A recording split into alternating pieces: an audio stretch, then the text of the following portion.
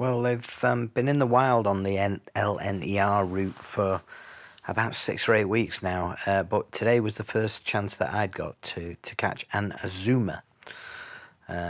New rolling stock, new locomotives from Wakefield to King's Cross was where I was getting it from today, and a good chance to get it. A few teething problems, I guess, they're still having. I guess it's to be expected. Big announcements beforehand saying it's coming into the station in reverse formation. So first class will be at the back and standard class will be at the front. It didn't come in that formation. So everyone had lined themselves up on the platform, and then there was this big shuffle round when everyone realised the train was the way round it should have been. So everyone had to run to different ends to get their reservations. When I saw it was an Azuma, I decided to get this train. My reservation was on the train after it, so I thought I'll take a chance and see if there's an available seat.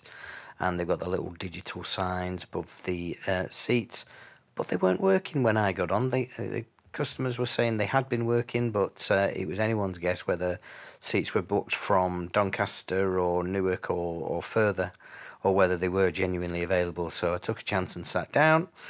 Fortunately, past Doncaster, they came on again, and I was in an available seat, and so it was okay. Other than that, nothing to report. At the end of the day, it's a train, and it got there actually 20 minutes late. So teething troubles, but nice to get on one at last. So it was okay.